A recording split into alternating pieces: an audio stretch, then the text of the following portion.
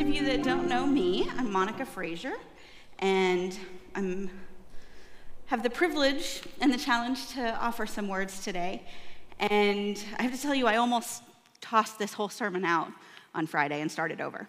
So what I didn't do, though, is that I will say that when we have moments like this where the world has, done the powers that be have done something, and we have to wrestle with how are we to respond, no matter how we feel about those things, I think there are opportunities for us as people of faith to speak into that. And I don't know that I have the words to capture the full spectrum of what people are experiencing this week as we wrestle with one of the most divisive and sensitive issues of our time. I know that we're not all of one mind about what the Supreme Court did last week. We're not of one mind about reproductive health in general and abortion more specifically.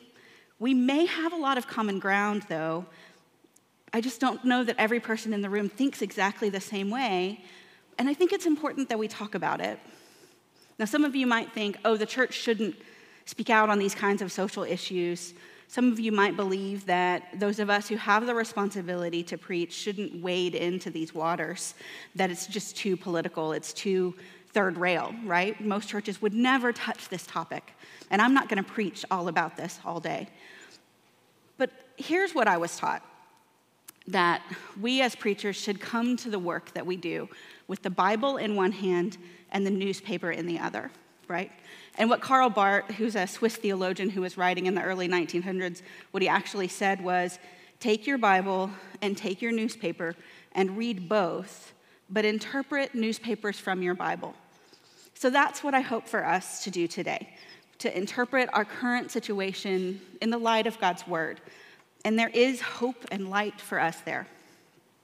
I have to say, I'm really grateful to be with y'all today.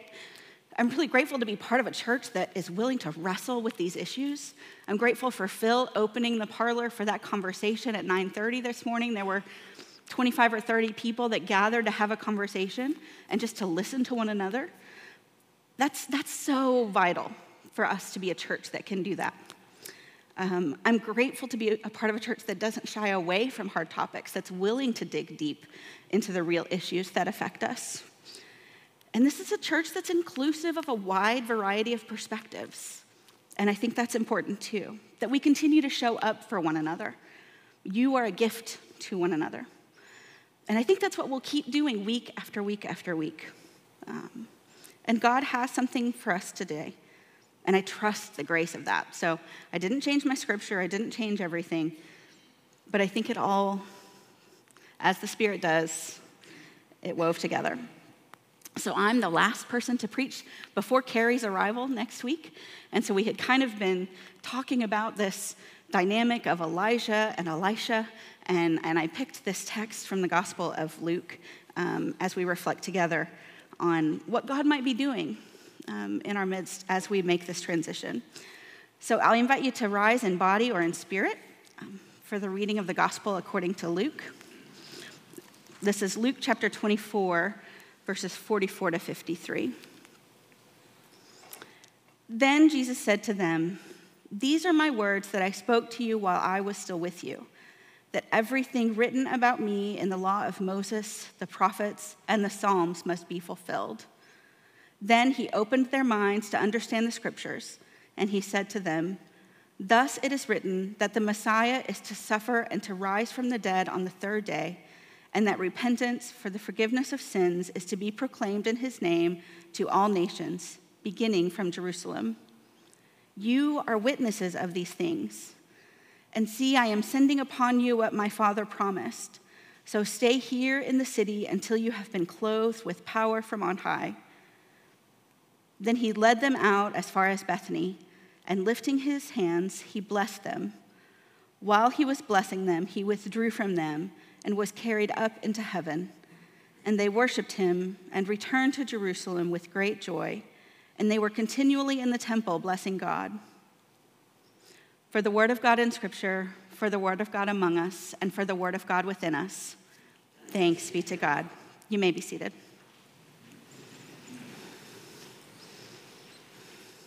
So these are the very last words of Jesus in the Gospel of Luke. This is his parting wisdom for the 11 disciples. And I gotta tell you, I was kind of hoping for something a little more. I'll be honest.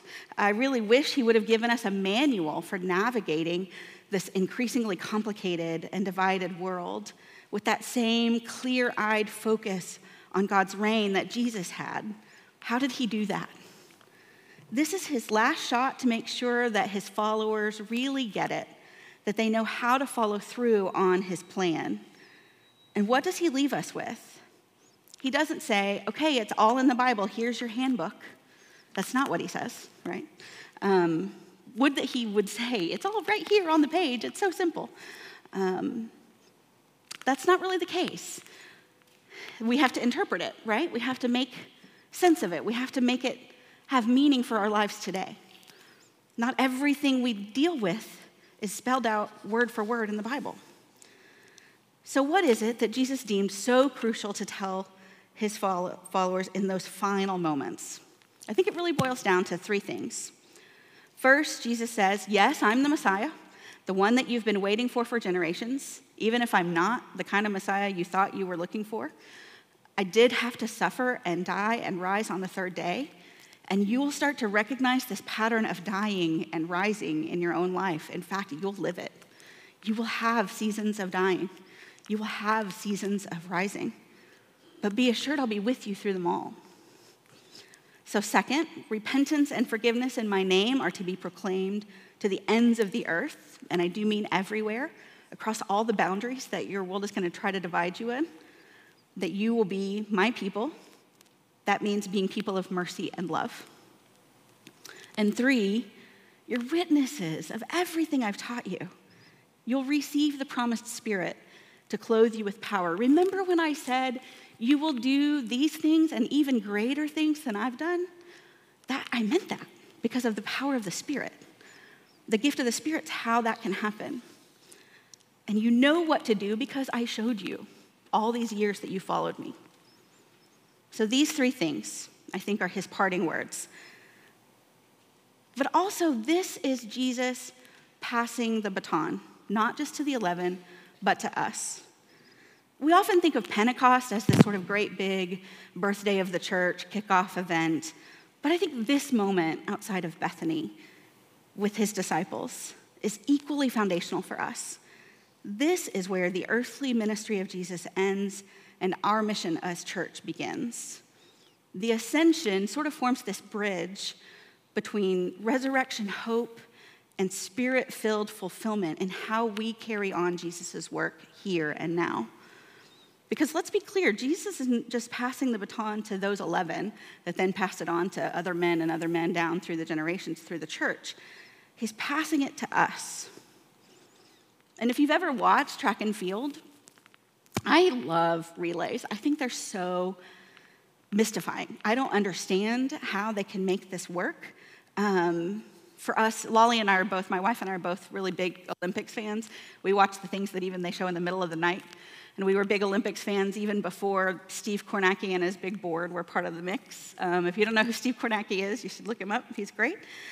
But the relay in particular, I've loved because I'm just trying to figure out how they train for this perfection of being so in step. So if you've ever noticed closely, the second runner begins running before the first runner ever gets there, right? And then they match each other stride for stride, perfectly in sync, until there's this moment where the first runner reaches back and the second runner reaches forward.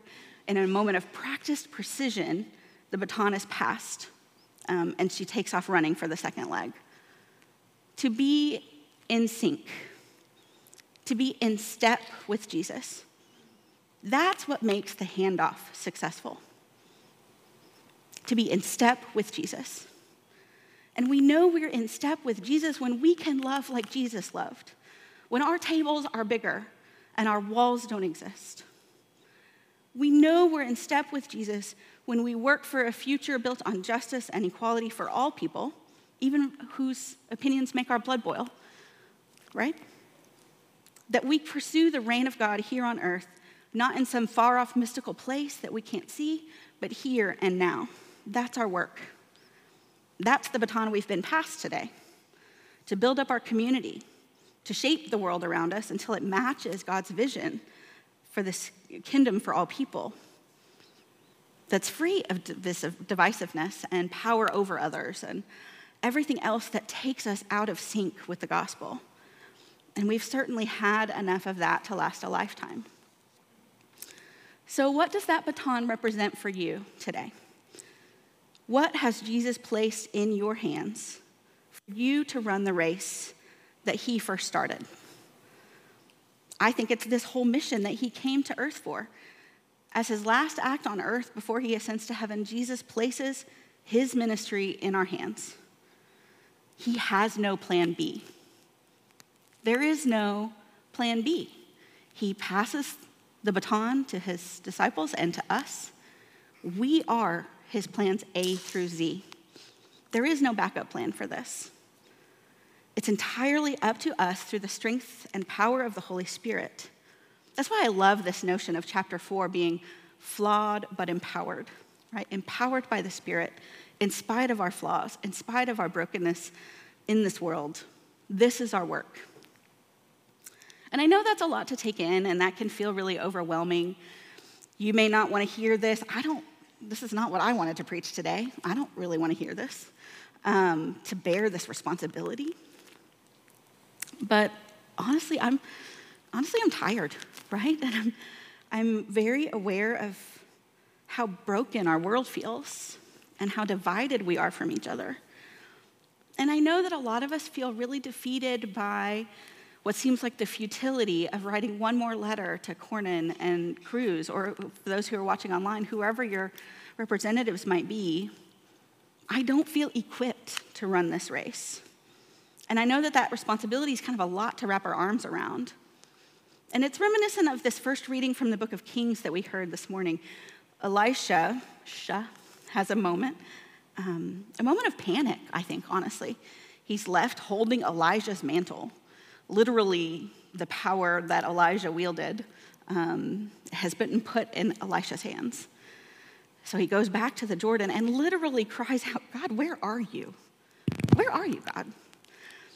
This author, KJ Ramsey, I love this, she writes that prayer is not constant positivity.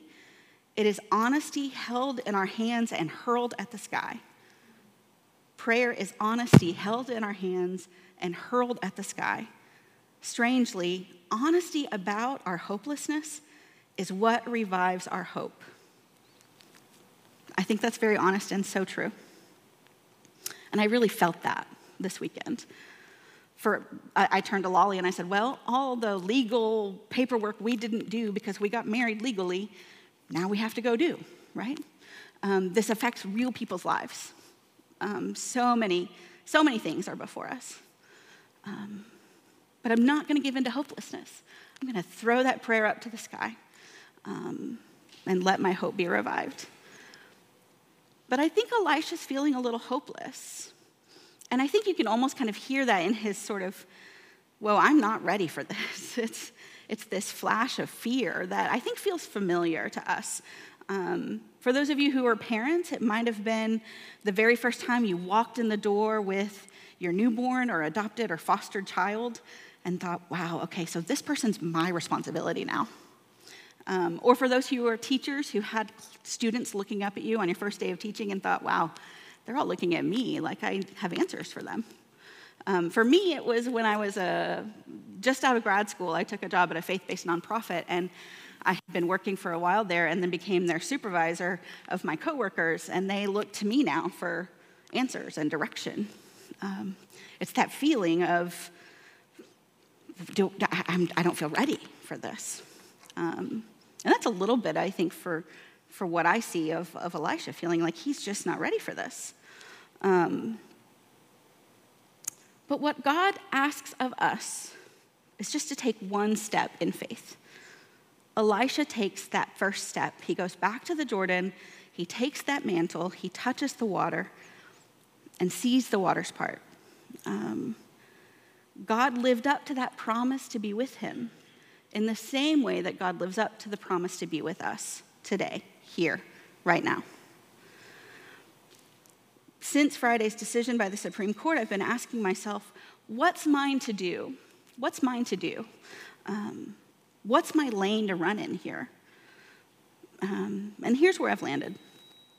I believe each of us is called to this, to sit with your neighbor, to listen to their story, to learn from their experiences. Can you look into another person's eyes? Can you let your heart break with what breaks theirs? Can you let them know that you really see them? Will you accept that their fight is your fight? We may not be able to solve all the problems that face our nation, but let's go back to worship local, live local, love local, heal local, transform local. What does that look like for you? Who in your life right now could you sit down and have a conversation with, even if you don't agree, and just try to listen to one another's perspective? Do that. Start there. For me, it's in my family, right? I said to Lolly the other day, well, I can't talk to my family till November. Okay. But that's not real, right? How can you and I spark change in how we relate to one another? Our world desperately needs to learn how to be in relationship with people who think differently, to speak across all the dividing lines that are being used right now to wield power by keeping us at odds with one another, right? How can this community at White Rock UMC be just a little microcosm of that kingdom to come, a true community that God wants us to be? So let's start local. Let's start here at White Rock. Let's start in your neighborhood, in your family, in your community, with your coworkers. Who is that for you? And I know that we as a church are in transition, and with that comes, there's a good bit of anxiety in the system anytime a pastor is moved. Certainly someone, Mitchell's been here 10 years. That's a long time. And some of you may be thinking, oh, well, that local thing, that was Mitchell's thing. We got to see what Carrie's thing is. But I just don't think that's true, right? At White Rock, over the last 10 years, you have grown into this together. Mitchell had a hand in articulating that vision, but y'all have lived into it. You've made it a part of your DNA. We as a church have grown and changed in ways that Mitchell could never have imagined or planned for. And it's easy, I think, to want to let other people set the pace, to chart the course for us. But this is your race to run. And I know that I'm preaching to myself here because I'm typically a person that enjoys letting people have their say first. And I'm usually reluctant to step out in faith and take the baton. I'm the youngest of 4 kids, and so for me, I grew up in Wichita Falls and went to a very small private school. Like, when I say small, I graduated in a class of 24 kids. So when I say small, I mean very small. And many of our teachers were there that whole time, and so by the time I came along as the youngest of 4, all of my teachers had already had my oldest brother, John, who was the bookish one that spent his weekends taking apart his Commodore 64 to see how it ran, who aced everything. They had already taught my sister Andrea, who was the cheerleader, homecoming queen, princess one, and they all taught my brother Dusty, who was the jock, but who was also really kind and fun to be around. And then here I was, bringing up the rear, and always sort of being met with, oh, you're Dusty's little sister. Oh, you're Andrea's little sister. Oh, you're John's little sister. Everything about my experience in school was connected to my family and connected to who I was as their younger sister. So when I started college, I finally felt like I wasn't under anyone's shadow. I had a lane of my own and a race of my own to run. And I could really write my own story. And I felt like I had to do some work to figure out who I was apart from my family and all that you do in college. And it was a challenging but really exciting prospect to do all that. The funny thing was that my brother, who was 2 years older, went to the same college that I did. And when my friends or professors would meet him and they'd say, oh, you're Monica's brother. Ooh, he didn't know how to handle that. Because for him, he'd never been related in that way to me. But I had learned to run my race. I had found my lane. I had found my voice. And I think that's the work that's before us today. So again, what baton is Jesus passing to you? Each and every one of us has a role to play in God's great relay. And think of this as our leg to cover on this path to redemption, this journey of grace. Whatever that baton might be for you and for me, we have confidence in this, that Jesus doesn't leave us to carry it alone. Remember that promise that he made to the disciples to send an advocate. The Holy Spirit will be with us. I think of this as sort of Jesus' last lecture. It's one of the ones in Scripture. And he gives them instruction. He says, wait in Jerusalem. You will be clothed with power from on high when the Spirit will be poured out on all of you.